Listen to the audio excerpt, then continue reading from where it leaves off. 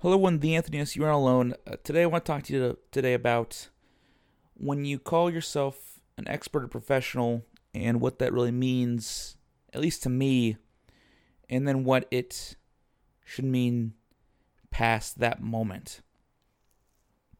When I have conversations with individuals talking about what I know a decent amount about, I'd say the top couple things are management consulting. So, how should management work day to day with their people, what they should be trying to do to help them achieve the whys, what is the goal management.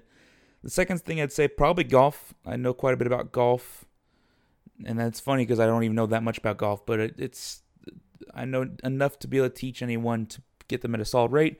And after that, probably social media and actually getting in front of individuals. I have a decent span of the generals and a little bit deeper into the technical side. There are things I don't know. There are things that I pay someone else to do for me, and I just create the copy or the content, and I'm very willing to admit that. And because of that, for me, the term expert or professional master, I don't think I'll ever want to take any of those too seriously. And here's my argument why. Uh, there will never be a time where I know everything. There will always be the next thing, the next tool, the next process, the next angle to get at someone, even with management. And I've say a couple hundred books on the subject, and I still don't think I know that much. There's a lot more different strategies. There's a lot more different effects on the human psyche between social contracts, all those different things. I, I will never know enough to comfortably say expert. And I think we all should take a sip of that because when you start talking as if you're an expert, now it's ego and pride getting in the way, especially for individuals that haven't done much. And the people that I look at as professionals or experts is if they're able to sustain in an industry for longer than 20 years, that means for the first 20, they've kept it going for that long. So when you look at, let's do real estate for a good example, you have two groups in real estate right now. You have the 5-year people that came in 2012, 2013 when things started getting better after 08, 09 and things started going back the other way.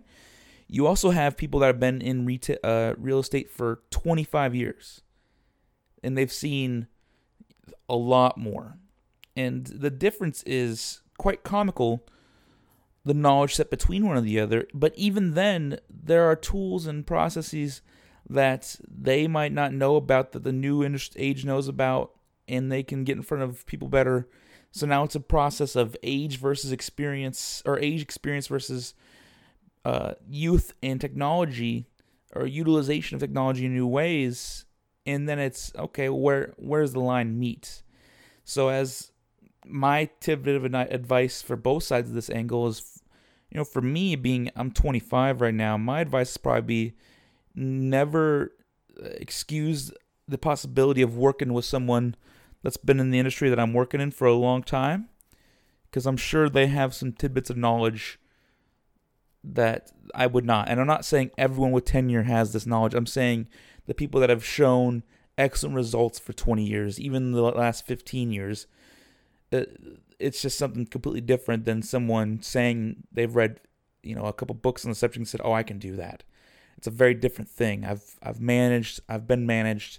I've made mistakes in my management career, but at this point, I understand the nuts and bolts of, okay, how do we get the most out of someone, and how do we do that in an empathetic way, and a way in which they're happy with their employment and we're happy with them being employed. That's simply what it is. And on the side of the older generations that are trying to work in this space now, be willing to become a practitioner of the new technology, of the new process. Don't push away YouTube and Instagram, Facebook, Twitter, all those because you don't want to do it. They're required these days. If you want to do SEO for a website, it's required. If you want to get in front of more people online and actually create the relationships required to do business online, it's definitely required. Nothing has really changed. It's just the medium. It's all about relationships. It's all about communication.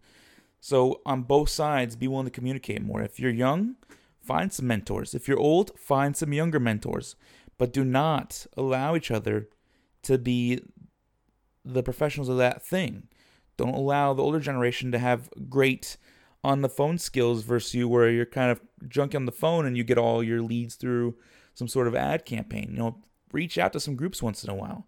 At the same time, if you're in the older generation, don't be afraid to try some Facebook ads and learn how that works, and see what whitelisting is on Instagram and how to create a funnel. There's definitely ways to attack both of these sides of this. I'm going to be giving a couple pieces of advice in the next couple days, and I do not mean that in the way of that I'm an expert, but what I am saying is they will help you get your business to the next level if that's what you're looking to do.